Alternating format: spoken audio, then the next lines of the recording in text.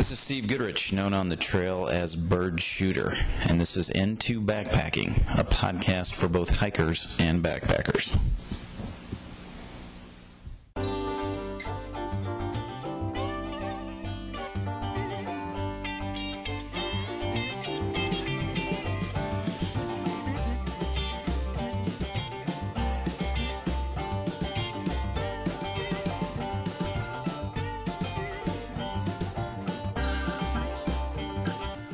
Hey backpackers, Bird Shooter here. Tonight on the show we speak with a veteran of the podcast. Philip, aka 3Dub, joins us again to talk about his summer in 2019 when he hiked mostly in Spain and a bit in Portugal, covering around 2,400 miles and doing multiple routes on the Camino de Santiago. We last spoke with Philip 2 years ago in episode 56 when he talked in detail about his first hike on the Camino, and there's a lot of great information on how to hike the trail in that podcast. But tonight, Philip tells us why he returned to the historic route and did it multiple times over the summer. We also discuss his time these last 2 years on the Appalachian Trail, the Pacific Crest Trail, and Tour de Mont Blanc, what drives him to explore these long-distance trails, and Philip shares a recent adventure that had him packing up and leaving his campsite in the middle of the night. So here's the show.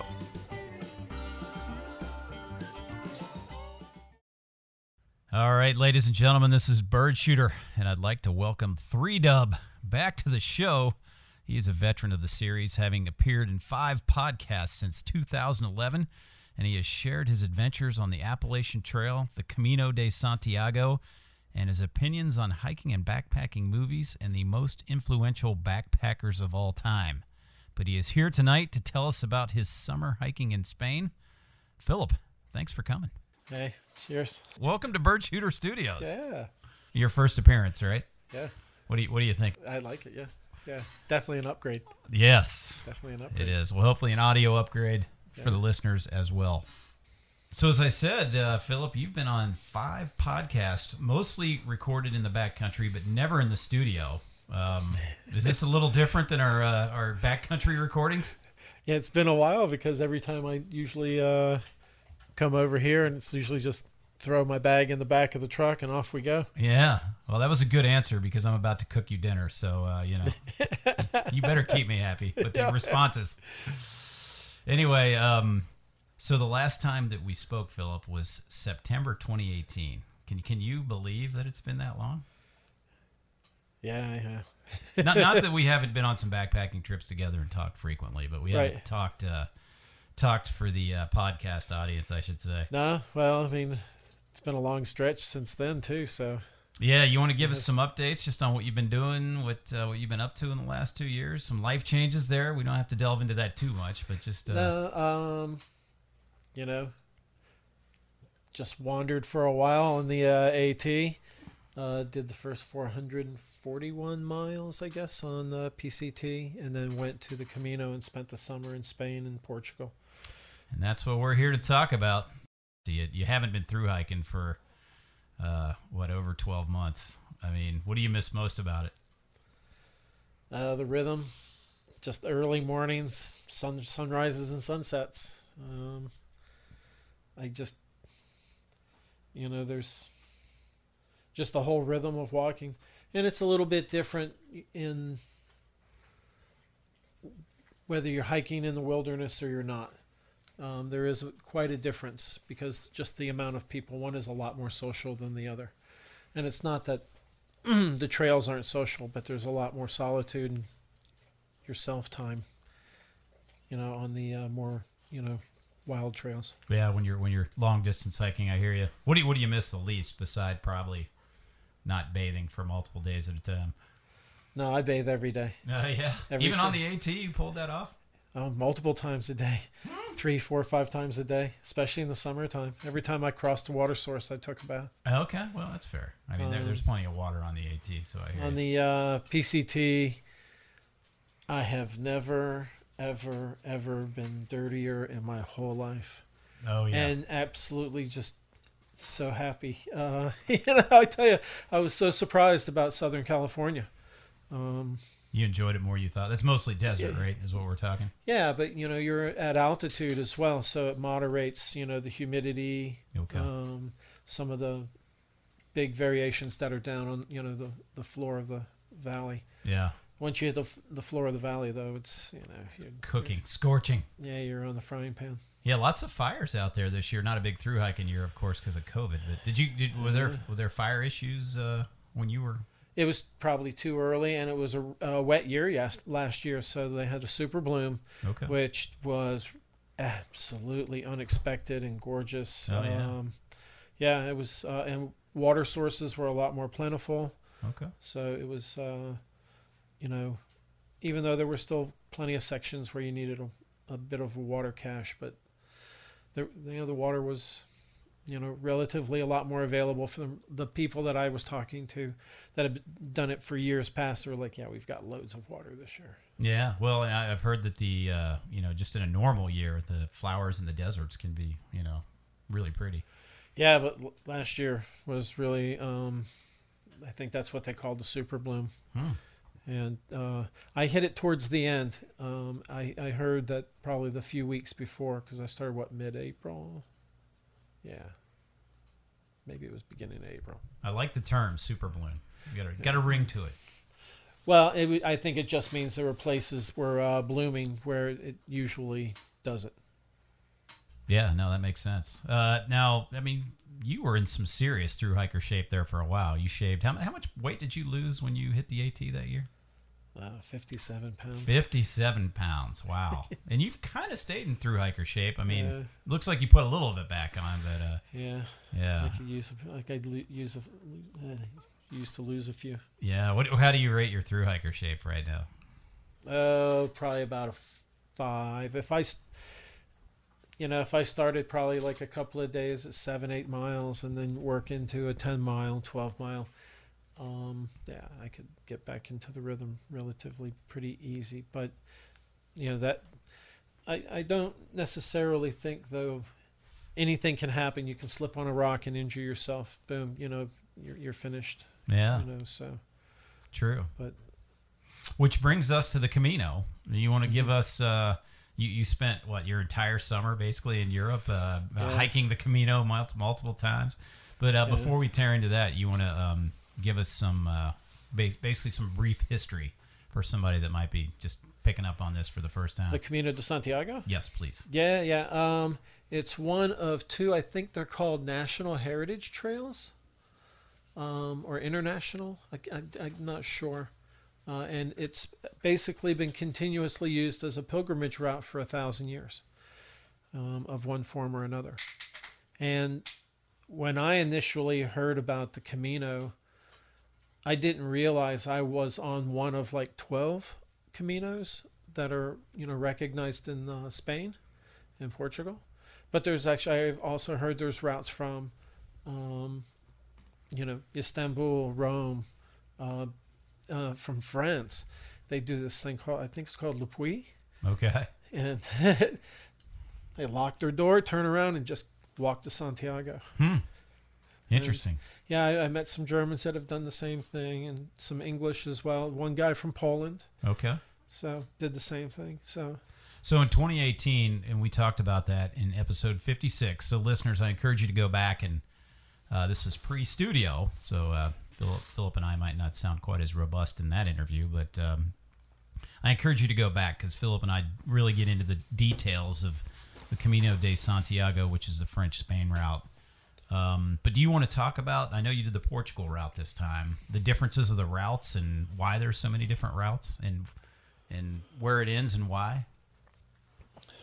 Well, they all end in Santiago because that is where, St. James lies, in the cathedral.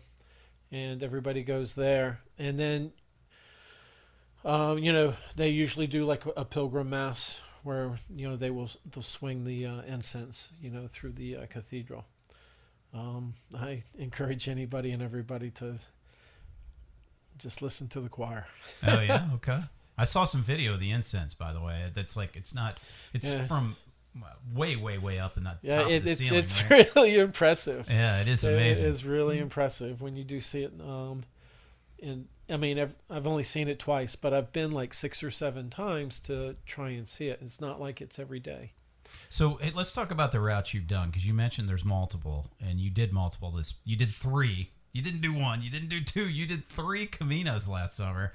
First of all, I got to ask, I mean, why? What made you want to do it 3 times in one summer? And you'd already done it before. Well, you know, I realized one thing on the Appalachian Trail. I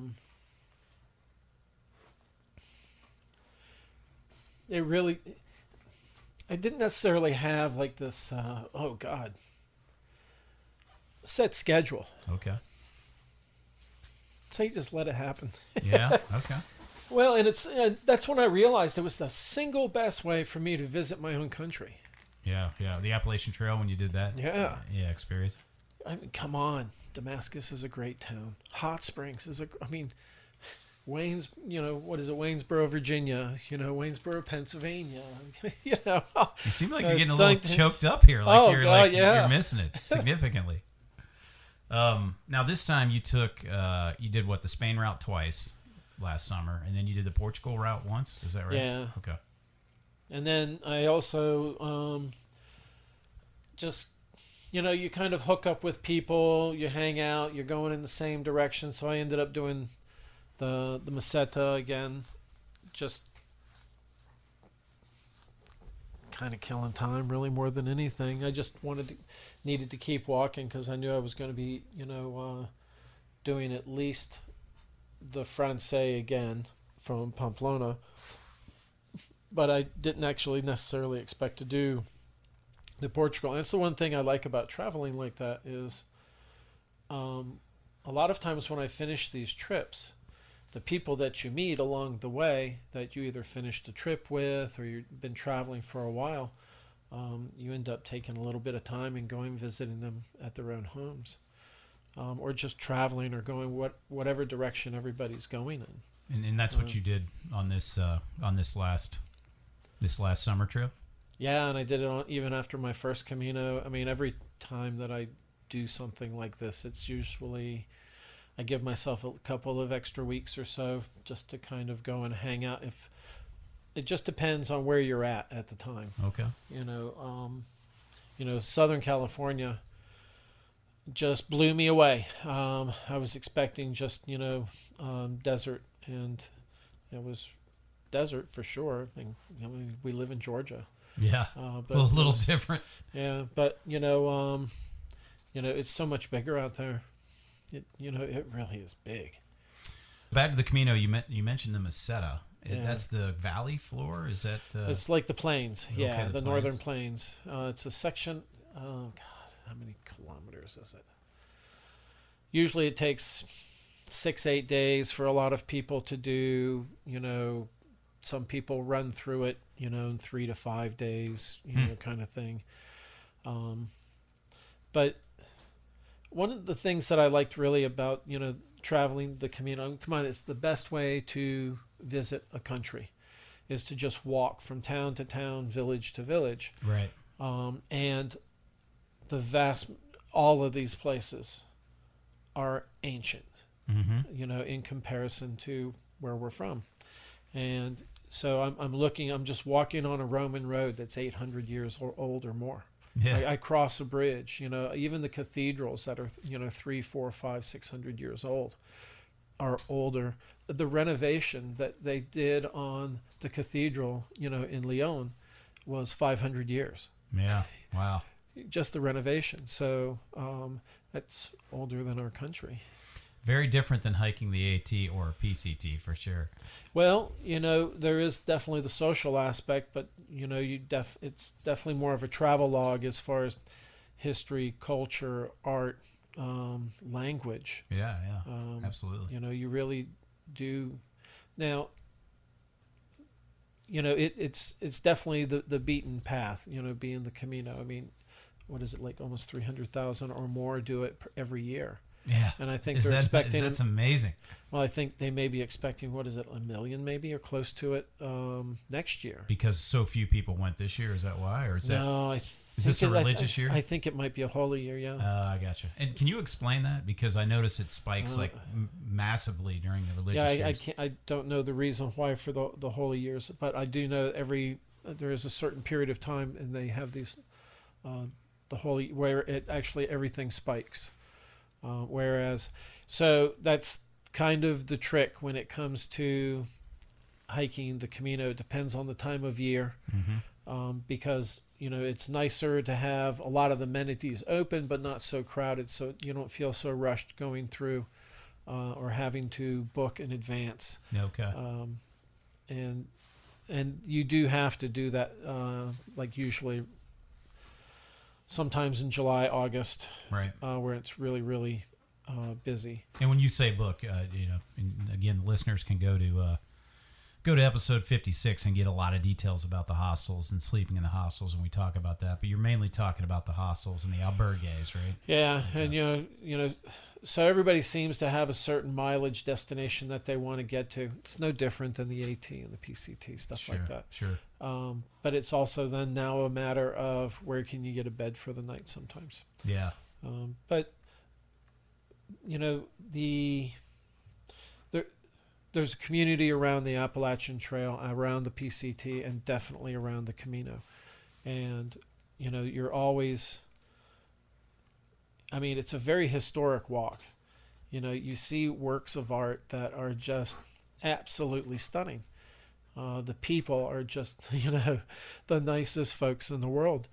That's not just the Spanish, it's also the people that you hike with. Sure. But hey, so I want to ask you, Philip, and it was on my list here. Because of COVID-19 this year, obviously there's not a lot of international travel. I mean, you think there's anybody out there this year? You think the numbers are completely? I've met through hikers on the AT. I met a section hiker while we were actually up there the other night, last weekend. Okay. Well, I don't doubt that there are. Yeah. The Camino's created an economy where it's starting to bring back some of these really, really small villages now.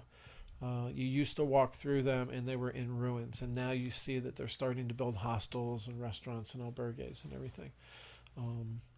So, yeah, it's a shame because I heard Santo Domingo was one of the towns in, it's a lovely town. It's hard to hear about that. Well, that was one of the questions I had for you, Philip, was, I'm fully aware that there's a lot of, people that they make their living by providing services for Camino hikers. And so I was just wondering, like, how this virus and probably lack of hikers would impact them, Yeah, it's a huge hit, and it cascades through all sorts of their parts of the economy. And because there's also shuttle drivers. There's also people that will, take your luggage from one town to the next. So you just tell them what hostel or what albergue you're staying at. They'll drop your bag off, and you just hike with a day pack. So it's like a slack pack. It really is. Yeah. And some of these bags are absolutely huge that they have to, truck around. But it's got the hair dryer in them. Yeah, but it's a great service. These guys work like clockwork. Okay. A lot of these services and the shuttle drivers and, everybody, they're just so nice. They really are. Yeah, and obviously the Camino is more of an urban experience than, say, the AT or PCT. But there's different routes. We talked about this. Very curious to ask you, you've done the Spain route now 3 times? Yeah. And you've done the Portugal route once? Yeah. Okay. Compare and contrast the two. I don't know if it was because I had spent all summer in Spain eating Spanish food, but when I went to Portugal, I was like, maybe just a little bit of that change in, their diet and everything. I was like, no more tortilla. But, and I love tortilla. I'm quite a tortilla snob now. Okay. But. These are homemade. You're not talking about tortillas made in, mass produced. These are probably homemade. Tortilla in Spain is actually a potato and egg. Okay. Sort of like a quiche. They bake it, but the difference between the good ones and the ones that aren't so good is, some of them are like really dry, like cardboard. Others have more egg and more flavor to them. Okay. And they have these chorizo ones that are really dynamite. You're making me hungry right now. I see you got a big smile on your face and dreaming about one.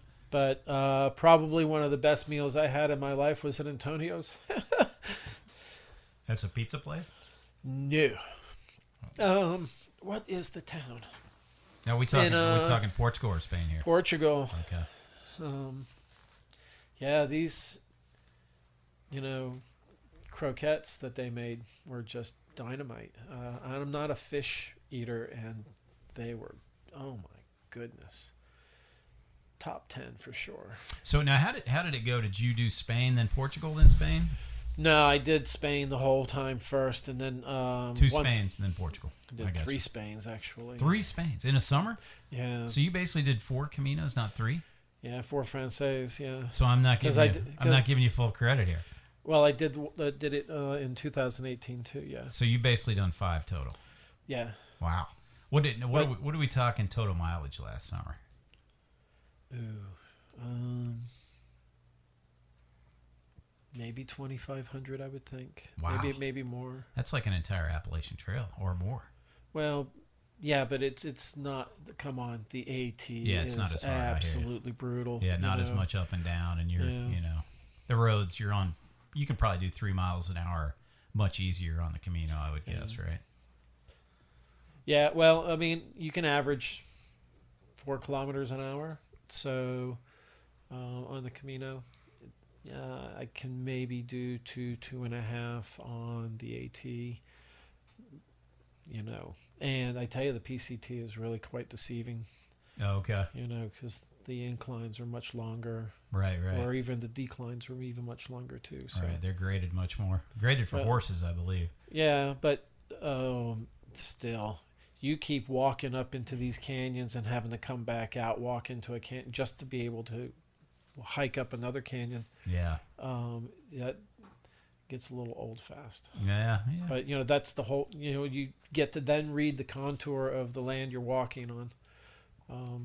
That's the one thing about the Camino is a lot of it walks you through farms. So a lot of it's vineyards. You go through Rioja. Through Logroño and everything. That's wine country. So when you go to Logroño, you got to go to San Juan or Calle Laurel. The tapas bars there are just. Now we're still talking Spain, right? Tell me about the Portugal route, because I know very little about it. Where does it start? Where does it end?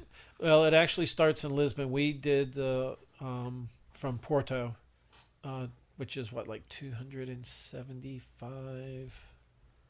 Is it kilometers? Took us right at like 2 weeks. We took our time. But you walk either through like the suburbs of Porto on the central route, or you can take the coastal route. We took the coastal route. The coast is gorgeous. Oh, I can imagine. It's a little more commercial and developed than I thought it would be. But I was warned that it was, pretty much a lot of the coast on Portugal is, developed. And it's also, man, you are getting the wind right off of the ocean. It is just. Is that good or bad? Well, actually, it was a nice day for us, so it was just really windy. But it was fine when we walked it. What are we talking like? Give me the months. Did you start in March and go through? We did this in October. Wow, that late. Yeah. So weren't you over there as early as February? Did I see that? So when I did the first, that's when I actually. No, it was. I didn't get to Europe until July. Right okay. 4th of July. I guess I did the Tour de Mont Blanc as well. Oh, so I've actually got another podcast on that. I was going to ask you though, all the awesome trails over in Europe, why do the Camino 4 times in a summer? Well, so it just kind of worked out that way. I was supposed to actually be doing the Camino and be done with it by July, so I can then do just so the passes could clear on the Tour de Mont Blanc. I was thinking of doing either the GR 10, 11, or 12, which is through the Pyrenees on both the French and the Spanish border. The Camino actually does parts of it here and there. I thought about doing the Pyrenees part as well because I met a few people that had done it. I almost went and did the Via de la Plata, but it was too late in the year because in southern Spain is just like a frying pan. You have to do that kind of in the winter. Gotcha. What does the Camino? It can get pretty hot, right? Regardless. Meseta really is hot. Yeah, that's what I thought. But I didn't seem to have too much of a problem. I'd just been in the desert, for 2 months before that. Yeah. And wait. So let me think of this. Let's talk about your summer last year because it sounded pretty epic. So you started it with doing the PCT. Yeah. You did 400 miles. Yeah. And then you went over to Spain, and you did the Camino before you did the Tour de Mont Blanc? No, I did the Tour de Mont Blanc. Well, I only did the first 4 days because I got some kind of a wicked cold or something like that, and I couldn't acclimatize. I couldn't clear the passes. I couldn't clear the cols. I did, what was Col de Signo was when I went into Italy, and so I did a couple of the smaller routes out of Chamonix. That's France, right? Yeah. Okay. I went back to La Houche, which is the start of and the traditional start of the Tour de Mont Blanc. So I still have Switzerland to do and the backside of France. That's like 3 or 4 days. But that's a serious walk. The Tour de Mont Blanc. Yeah. You're really exposed up there. It's really nice that they have the refugios. You can, you can either camp there if you want. Some people did. Most people would just, stay at the refugio. It's like a hut, like a mountain hut. Yeah, right? yes, yeah. Similar to what you'd have in the White Mountains of New Hampshire. These are a little bit maybe more rustic. Some of them are actually a little nicer, but that depends on how close they are to some kind of a road to be able to be serviced. But it's absolutely gorgeous up there in the Alps. It is stunning. I've got to get back there. Yeah, you're right though. There's a ton of places that you would love to go because you don't necessarily know Europe as being a little as open as maybe the U.S. is. When you say open, how do you mean? Being able to walk through like the Pyrenees. What's it like? It seems from talking to these English, guys that were doing. I can't remember which routes they were taking, but it sounded like it was very regulated between how like the Camino was. Is they have towns that you can go into. The private land is what you're saying. Yeah. Where in the United States, there's so much more public land. Right. I got you. I'm with you. So I think there's more opportunity here but you get up into. It's quite touristed in the summertime. There were a lot of people. They would start in town, walk up to the refugios, have lunch or whatever in the afternoon, and then walk back down to the next town. And just stay, right? And then stay. Yeah. And that's a perfect way to do it. You can, slack pack the whole thing basically. Yeah, right. You don't have to carry a mega pack. Of course, you're traveling pretty light these days, Philip. You brought your pack over. What do you got? Like a entire kit with what 20 pounds or something? 15. Oh my God. That's only 1 day's of food, but so it's usually 2 more pounds per day. So for 4 or 5, I can probably be right around 20 or so. That's impressive. And we're not getting any younger, so that's the way to roll, right? Yeah. Backpacking easier on my light. feet and my back, yeah. Yeah. So Philip, we kind of were talking about this earlier, the Spain route, the Portugal route. How were the trips similar, and how were they different?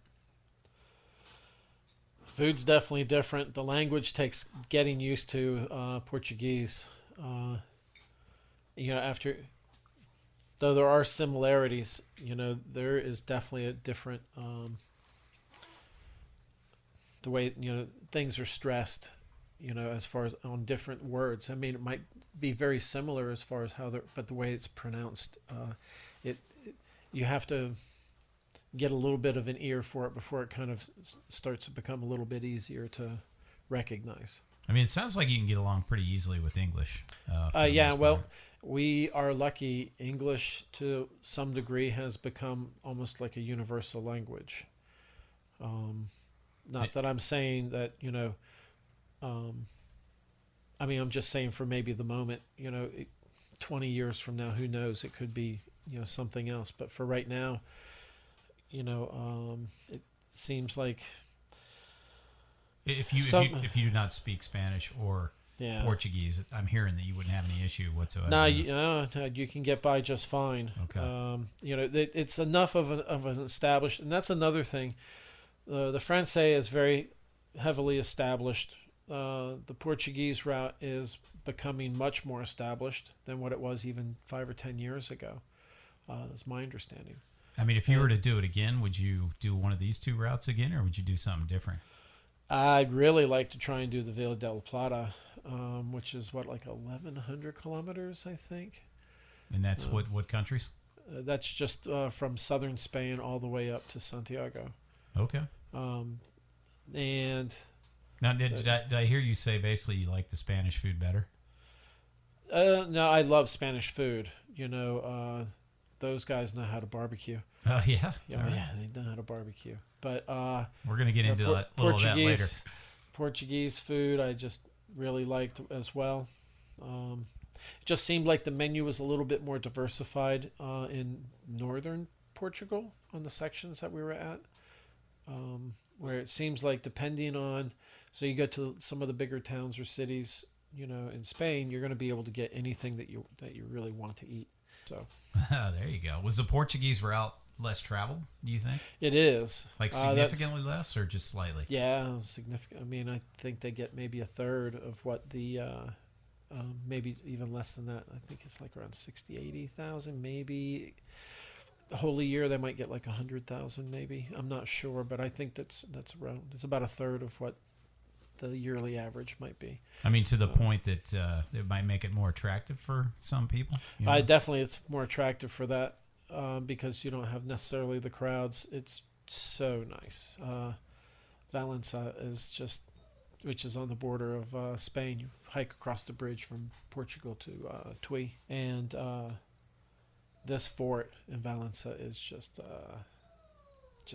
wow. So that fort, Philip, it sounds like it's a coastal fort, I'm guessing. No, it's on a river though. Oh, okay. It's on a river. Gotcha. So, yeah, and at that time you're hiking into, you're crossing into Spain, and then hooking on up to Santiago. And you talked about earlier that there's multiple routes from multiple countries. I mean, any others that are super intriguing to you? Any of the ones on the Le Puy routes, in France, I have just heard rave reviews from everybody that's done them. I've met one person that actually did it from Rome, and he was camping. Okay. And a little more rustic then on the Italy route. I tell you, I was talking to him, and I was like, respect. I mean, did it sound like something you wanted to do? Oh yeah, for sure. Okay. I kind of did something similar, in Greece for a couple summers, and Southeast Asia for a summer as well. So, yeah, he's just this young cat that just, absolutely just no money, happy as can be, and he literally just walked right across Europe.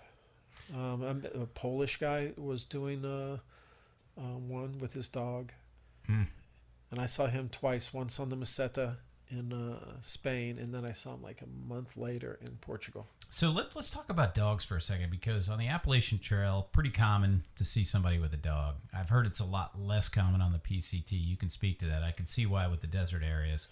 But the European hikes seem much more difficult to do with a dog, just because you're in town so much, right? Yeah, that's probably the accurate? Yeah, I would think so, because you're around cars a lot.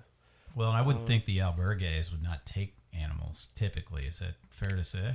Some do, some don't. Yeah. Though people that have like smaller dogs, It's not as much of an issue.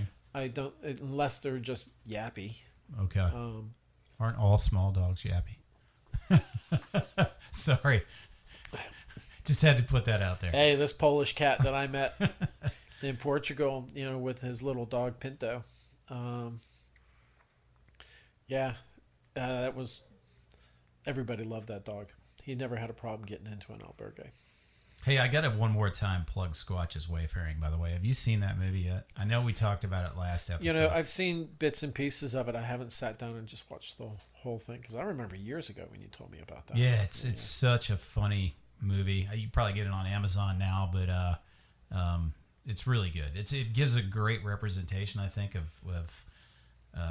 not just the Camino, but the people, and also he does it in a humorous way. So just want to put that plug out there for I tell you, whether it's the Camino or the AT, it's you really do just meet the weird and the wonderful, and I'm better for it.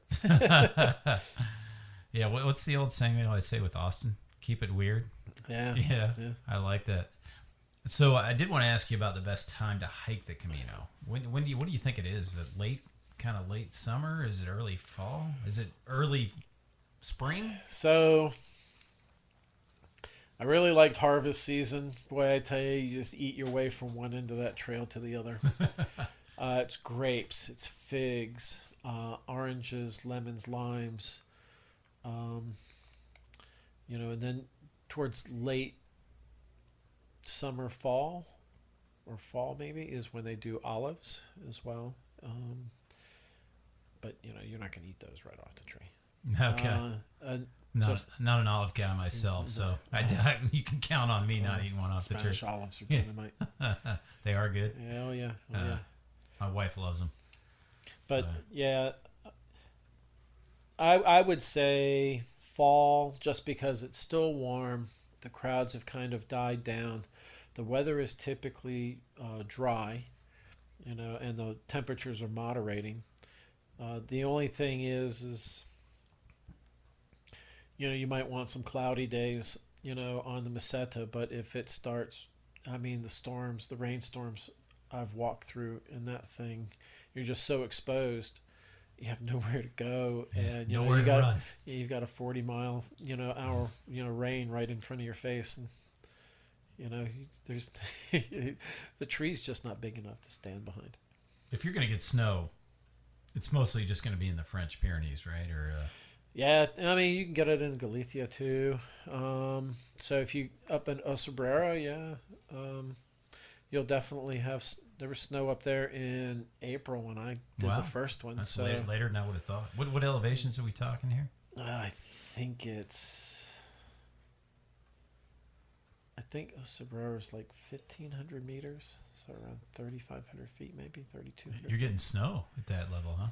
Yeah. Wow. The Pyrenees is, I think, a bit higher. I'm not sure what the elevation on the Napoleon route is. But yeah, I think that's. The first time I did it, it was hip deep in snow when I crossed. Wow. France into Spain. That had to be an experience. Yeah, and I had to do the Valcarlo route, the low route, because there was 2 meters of snow up on the Napoleon route. Okay, so they do have some alt routes. I guess that's common. CDT, PC2 do that. But. Well, no. What they do is they have alternate routes. So one's a high route, one's the low route. So when the high route snowed in, the year I did the first Camino in 2018, they had the Beast from the East, which was this huge, just cold front that just put everybody into a deep freeze. I headed to Granada, and I don't know if it was far enough south, but I wasn't freezing like everybody else. Now, where's Granada? It's in south of Spain. Okay. It's where Alhambra is, which is an old Moorish, the Moorish Versailles. Okay. It's right in the shadow of the Sierra Nevada mountains. I missed it the first time I went through Granada. It took me 28 years to get back to see it, and it was definitely worth it. My man, you are definitely well traveled. I'll give you that all day long. Hey, so back to the Camino for a second. I mean, I asked you this question before, but I'm curious now that you've done it 4 more times since we talked last time. What percentage of people are you meeting that are out there for religious reasons or spiritual, or just out there for journey? It seems like on all of this stuff, and this is a vast overgeneralization, I'm sure. We all have our own reasons, for doing this. And whether you call it religious, spiritual, or whatever, I, to some degree, think it's all a little tied together. Now, for some people, it might just be just the sheer adventure. There really is something to be said that, you're just walking with people. There are definitely people I've met on the AT, the piece, everywhere. We're all working some of our own stuff out. Yeah. The Camino is no different. People go there to unburden themselves. It's kind of an honor when they do. So you think that's the common denominator of people you meet out there, or is that not necessarily the case? I think nowadays we're so connected, sometimes we just need to kind of disconnect a little bit and kind of be fascinated by the world.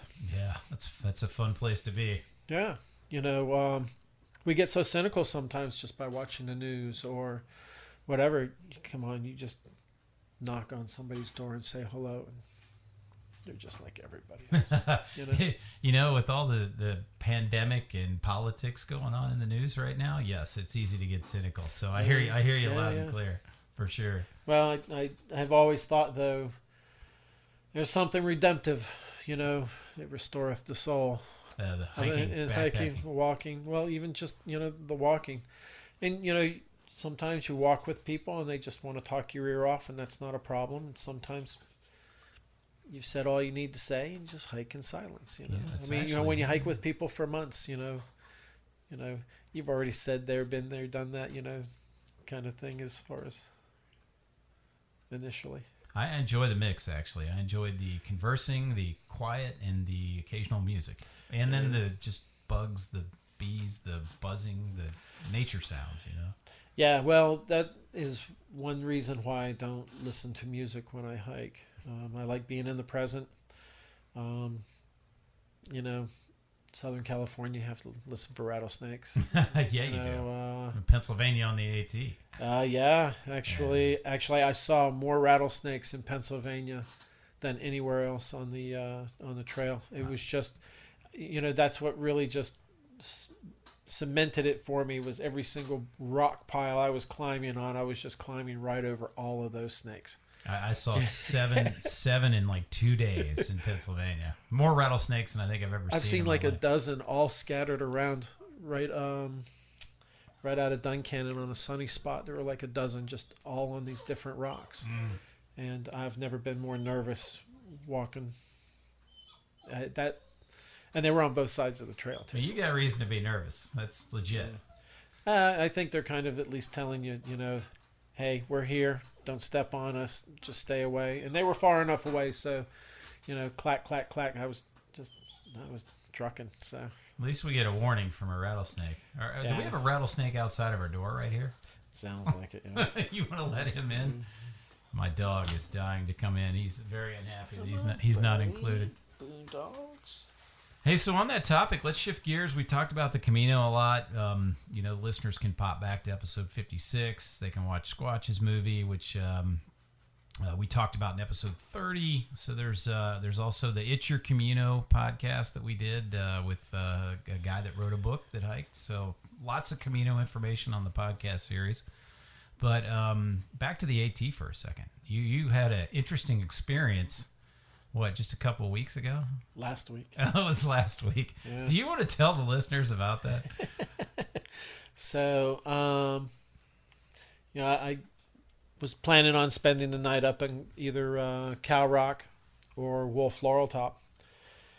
And so Cow Rock was kind of crowded. There were a few people that were already camped up there. Headed on up to Wolf Laurel and was up there. And in the summertime, actually, Wolf Laurel is a dynamite site.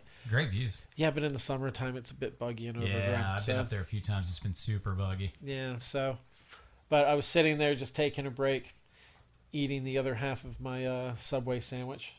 That was probably stinking the place up. And that's what brought. That's where the story begins. I think. Yeah, I don't doubt it. And the old dog just went woof. And I was like, "What's going on, girl?" And not even 10, 12 feet away was a bear. And he wouldn't leave. Are we talking about young bear? You know, yeah, it was an adolescent. So actually, I've known about this bear family for about 2 or 3 years, I think, that are living up on that ridge on between, I think it's like, what's that, Whitney Gap or whatever shelter there off of like Wildcat off of Wildcat. Yeah. To Neil's or maybe even beyond. I've got a feeling they're probably going to have to make that a bear canister section. Well, they're probably going to have to take the bears out because it goes all the way to Girard Gap on the other side of Neil's, right? Right, yeah. And I don't know if you heard the story about Thermrider and his tent getting thrashed open by a bear, but that happened at Woods Hole Shelter. Did it really? Yeah. Did it really? Oh, wow. Yeah, this was a few years back. And then I knew somebody else. We call him Dirty Red, but he was near Trey Mountain, and he basically had bears come into camp, very similar to you, and they had to leave because the bears were not leaving. So anyway, I don't want to trump your story, but so the bear's not leaving, and he's not doing anything. He's just sitting there, just looking around the tree at me and everything. And I was like, "Oh my God!" And so I was like, "All right." You did have a Subway sandwich in your hand. Well, not anymore. But I had the wrapper. I had the wrapper still. That was probably the problem too. Okay. And so I was like, well, darn, I'm gonna have to clear out of here because he's not gonna leave. The only thing I could think of was maybe just throwing him the wrapper, and that just really would have irked the crap out of me. Here, take it. Just encouraging him. No, exactly. Well, exactly, and that is the problem. So I packed up, hiked on back down to the perch, and there was a couple that was camping there. I mean, they were there when I walked by before. We were chatting with them and let them know, look, we just seen a bear up there. We're planning on heading back down. They were like, oh no, stay with us. Just camp here. They were like, okay, sure. So we hang out. I hang the hammocks up.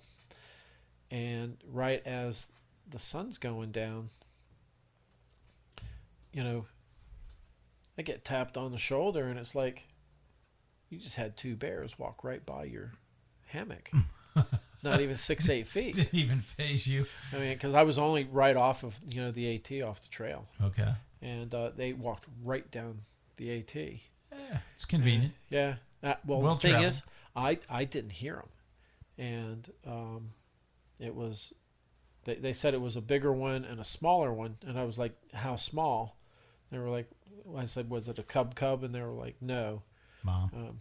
Yeah, well, but there is a family that does live up on that ridge. That's who they were. Okay. So I was like, so where are they heading to? They had skirted our, campsite. And I was like, well, where are they going? And she's like, oh, I think they're going for my food bag. Of course they are. And I was like, where else would they be going? Well, where's your food bag? She's like, well, we just tied it to a tree. And I was like, what? Yeah, she had an Ursack. Oh, okay. But the thing is they just tied it to the bottom of a tree.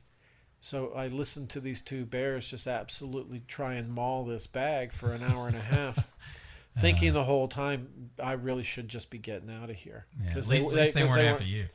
Well, and they weren't aggressive to us at all. I mean, all they really wanted to do was they just wanted the yogi. That's all. Yeah. It just means it's going to keep getting worse up there, though. So that's it. And and so I was like, well, and I'm sitting there and I hear this like hiss, almost sounds like right in my ear. It's like, oh my God, this thing's right outside of my hammock. We're not back to snakes, are we? No. This is a 4-legged hiss? Yeah, and so I peer out of my hammock, and there was nothing there. And I was like, y'all, did you just hear that? And they were like, yeah. And I heard it again, and I look up, and it's just 8 feet above us in a tree. Man. A bear. Wow. He had been there the whole time. He's watching you. Well, they had scared him up the tree when they had come into camp, and he was sitting there thinking they'll probably leave later on or something like that. Well, then I roll up, with a dog, and there's no way that bear is going to go anywhere. And the other two were hanging around the campsite waiting for him to come down from the tree, and he's like, not with that dog there. Oh, yeah. Definitely a family. No doubt. So I packed all my stuff up in the dark. It was like midnight by this time. And hike back over to Cow Rock and tell, the dude there, what's going on. And he's like, you guys mind waiting? You guys all I'm going to pack up. Well, as we're walking down, the bears were actually coming in for his food bag. Oh, wow. And he ended up getting it down out of the tree and hiking it down. And those guys, though, all I did was I had hammocks up. That's all. So it was real easy for me to just pack up and go. Yeah. The 2 people that were up on our campsite, they left all their stuff up there. Oh, and they just left. They just went down to sleep. Imagine. Just went down to sleep in the car and then get up in the morning. And then so I can only imagine what maybe the may have happened. Carnage. Yeah, I imagine that Ursac though is going to have to be on a, should be on the commercial. Did it make it or not? I think it got digested by a bear. I don't know. But they sure were trying. I think you made the right call there, Philip, for sure. No, I should have left actually before because I have known, that there's been this heavy bear activity up there, and I have heard them. I've been going there for over 30 years. Yeah. And I've definitely noticed it in the last 2 or 3 years for sure. Yeah, and I wanted to mention, first of all, some of the causes. I got my opinions. Winters are mild. That means there's lots of food for the bears. There's a lot of careless backpackers, it seems like. I think that's certainly a factor. Yeah. What suggestions do you have to the listeners here to not be a bear problem in the woods? Well, my first mistake was having, a Subway sandwich along with me. Just the odors alone and once Are you endorsed by Subway? Hey, hey. Any sandwich that you can take for the first day, it's kind of like a habit when I always went out, how it is when you hike out of town. You're really kind of carrying a lot of food, but you want at least a little something from town. Sure. For the first night or something. So or for lunch. I've been known to take food on the trail, especially on a multi-day trip. That first night, something good before you start getting into your dehydrated or and get a little, especially when you already been eating that stuff for 3, 4, 5 months at a time. Less exciting. All right, Philip, we're going to close this out with a few final questions. But before I do this, do you know the first time that we talked on a podcast? Can you venture a guess on when that was? No. So this will be episode 79. You and I first spoke on episode 7 in October of 2011. Was that at Lake Burton? That was okay. Yeah. Can you believe that was your initial run. So anyway, what was the subject of that one? Long history. You talked a lot about to give you some credit here.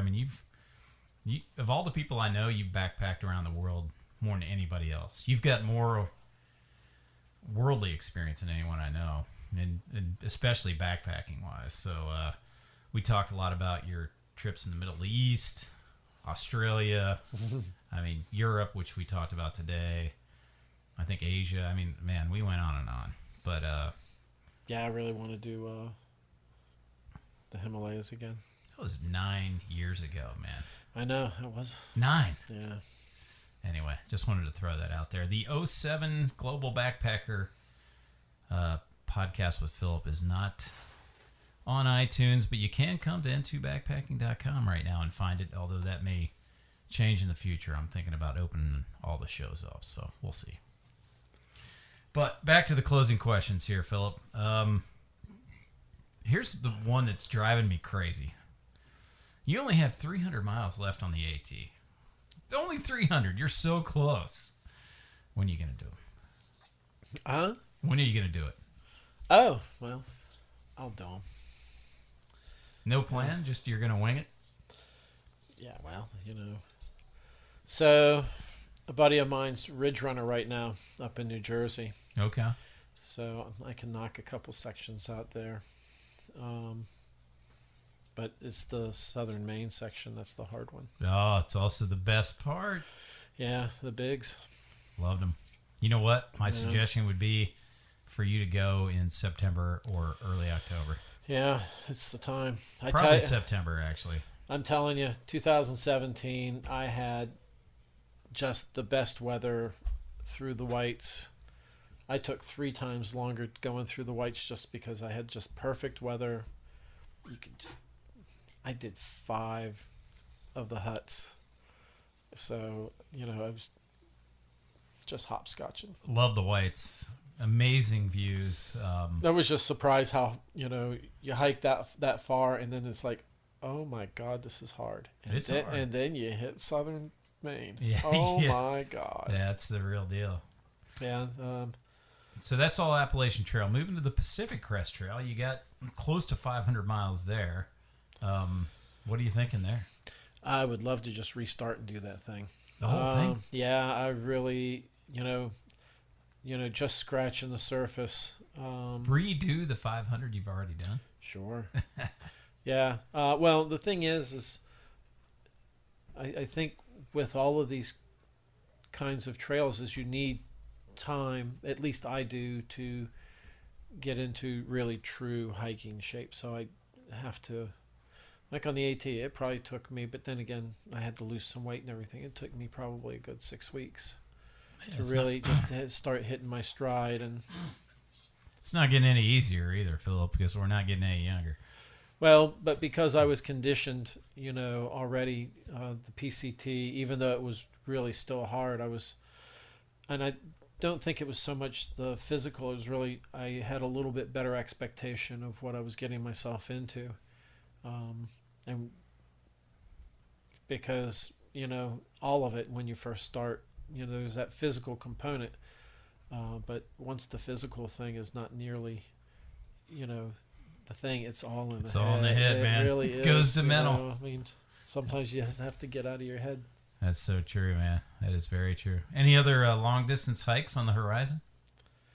So I've been seeing online. I would love to do the Uinta Highline Trail. I think that's Utah? in Utah. Yeah. Okay.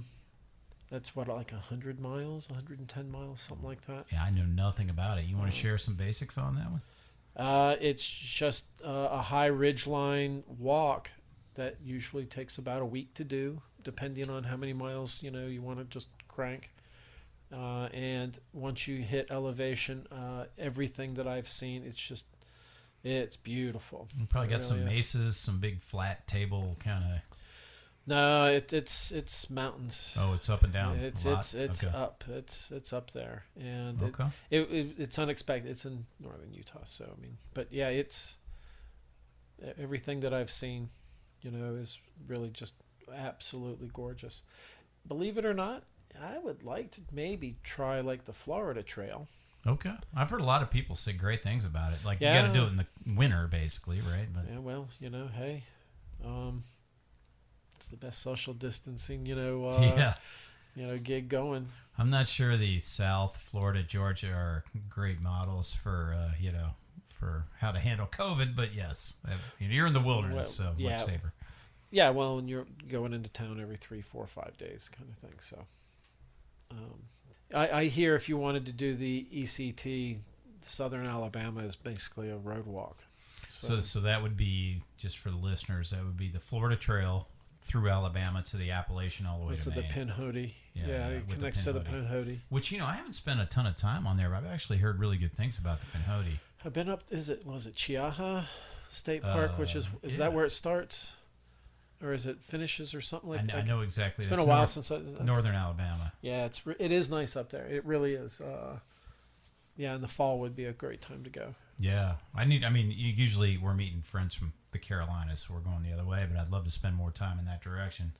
Well, dude, we really should start thinking about stringing some of these things together, because I've been wanting to do the Benton MacKay as well. I've actually got a number of sections of the Benton MacKay done, and as the AT gets more and more crowded, I think the Benton MacKay and the Bartram are such good choices. That was another thing. So the Bartram's what, 78? Is that right? Uh, Just getting a little shot. It's like 30 something in Georgia, and then I think it's like around 70 or 80 miles. My goal is to complete both those trails, and I have some decent sections of each done. Hey, to revert back to the Camino, since this is the summer in Spain that we're talking about here. Yeah. You do think there is more Caminos in your future? I hope so. So you're gonna do? Would you do another Camino before? I could move to Spain for sure. Before you hit the AT or PCT again, you think? Well, the AT is my backyard, so. But I mean long distance. You're gonna keep hiking your backyard. Depending on how circumstances work out, it would be nice to. I could do the AT again. Okay. I like it that much, but. Have you done the foothills? Is a question, because the foothills is awesome. Yeah, the whole thing? No, only what's that section over by Maryville? You talking about the gorgeous section, like the 40 mile, the best part, right smack in the middle? That's South Carolina for the listeners. Yeah, mostly. Where's that parking lot at? There's Whitewater Falls, which is North Carolina. Oh, it's on the other side though. Not sure. It's awesome for the listeners. It's a great option in the South. Philip and I have stomped all over the place here. Yeah, that's Sumter. Hey, I know this isn't the year, but to go more international here, you're well traveled. What else is on your list? Because you've hit a lot of it. I've always wanted to do the Cordillera Blanca in Peru. Great call. I have just everything that I've read about it, and I think you started in a town called Huaca, up in the Andes, and God, everything that I've heard is you're just up on the Altiplano, and you're just surrounded by ice. I've heard it's hard to breathe up there, I hear. I've heard great things about Peru, actually. Yeah. You obviously have the Patagonia National Park down there. That's at Paine del Toro. Yeah, I hear that's dynamite as well. Yeah, it's definitely on my list. That's how far away is that? Wow. Yeah, and I don't know if they have the, you look at the resources you have in Europe at some of these European trails, Tour de Mont Blanc and Camino, right? These are backcountry, right? I think there are routes in Paine. Actually, I was walking part of the Tour de Mont Blanc with a Argentinian girl, and she was a guide in Paine. Oh yeah. Okay. And so there are certain sections of it right there, I think, where the lake and the peaks are. Mm-hmm. There are refugios, and that's their big tourist section of the park, but it's so much bigger. And they do pretty. Yeah, but she worked in the main area, but that's doing the South Rim at Yellowstone kind of thing. Okay, like the main part. It's the main part of the park. I gotcha. So, wanted to give you a chance to plug your YouTube channel. I know you've been working on that. You want to talk about how people can find you? No, I haven't even gotten it launched yet. I'm just trying to sort through the content right now and trying to figure out how to put a story together. And but what are you on Twitter, Facebook? If anybody I haven't done anything. You're doing all these trips and you got nothing to share. Well, I don't know. I don't know if it's you're sharing on the podcast. That counts for something. But I just hope people want to get out there and travel. Hiking's probably the single best way to see a country. It really is. That's the great thing about the Camino. That's the one thing I learned on the AT. I was literally walking from town to town, village to village, inn to inn, kind of thing. What about, more importantly, what hiking and backpacking have done for you personally? Because I know what it's done for me, but I want you to. Oh, I'm sure you knew. Come on, tell me the feeling you got when you came off of Katahdin. You felt like Superman. The feeling was incredible. Even the weekend hikes, though. Honestly, I mean, I guess I it's sleep hard better. to explain. I sleep better outside than I do at home. So yeah, it's it frees your mind. That for sure. I think the physical exertion. I don't get nearly as much physical activity when I'm in the city than when I'm out in the woods, and I think that helps with the sleep. But then again, when you can't get out of your hammock in the morning because your feet are all swollen and I hear you. Well, you know what? And numb. you brought your 15-pound backpack with you tonight to show me, and I'm looking forward to going through your ultralight setup. So, thanks for coming. No, thanks for having me. I mean, your reward is I'm going to cook a dinner for you tonight, but it's pouring down rain, so the barbecue grill action's going to get hung up a little bit. But anyway, great to have you in the studio for the first time. It's nice. Yeah, I like it. We've done all these interviews, and it's usually in the middle of the woods or, Oh, yeah, that's right. Yeah, it's a new N2 backpack. Got a much better audio setup now. There you go. So, but thank you for coming, Philip. Really appreciate it. No, thanks for having me. I'm sure we'll be doing this again. Yeah. No, and give some thought to Colorado. 3 weeks, mega trip. Yeah. I've been looking at the maroon bells there. Oh, I've been there. They're awesome. That's what I hear. Beautiful lakes. Got the passes. I think there's a 4-pass loop. Could be in your future. But we're going to do a Colorado trail trip. Yeah. Which should be I would epic. love to, actually. I would love to. I need to get out. I got to actually get some serious You got the walking invite, in. man. Yeah, I need to. I do need to get away. Well, we'll talk about that more this evening over a steak. Yeah. And sure. once again, thank you for coming into Bird Shooter Studios. Enjoyed it. Have a good one. Cheers.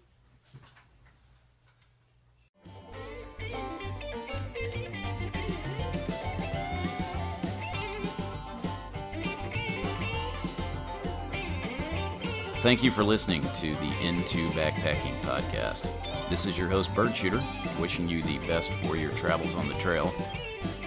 To subscribe to this show, visit iTunes, Stitcher, Google Play, or your favorite podcast app, and give us a thumbs up or a positive comment while you're there. You can also download shows directly from n2backpacking.com. Just click the podcast tab on the main menu. Music for this show was provided by Jairus under a Creative Commons license and is titled Hillbilly Anarchy. This show is a production of N2 Backpacking and is copyrighted by N2 Ventures, Inc. For more information on this podcast or to provide feedback or comments on this or future shows, please visit us at n2backpacking.com. That's the letter N, the number 2, backpacking.com.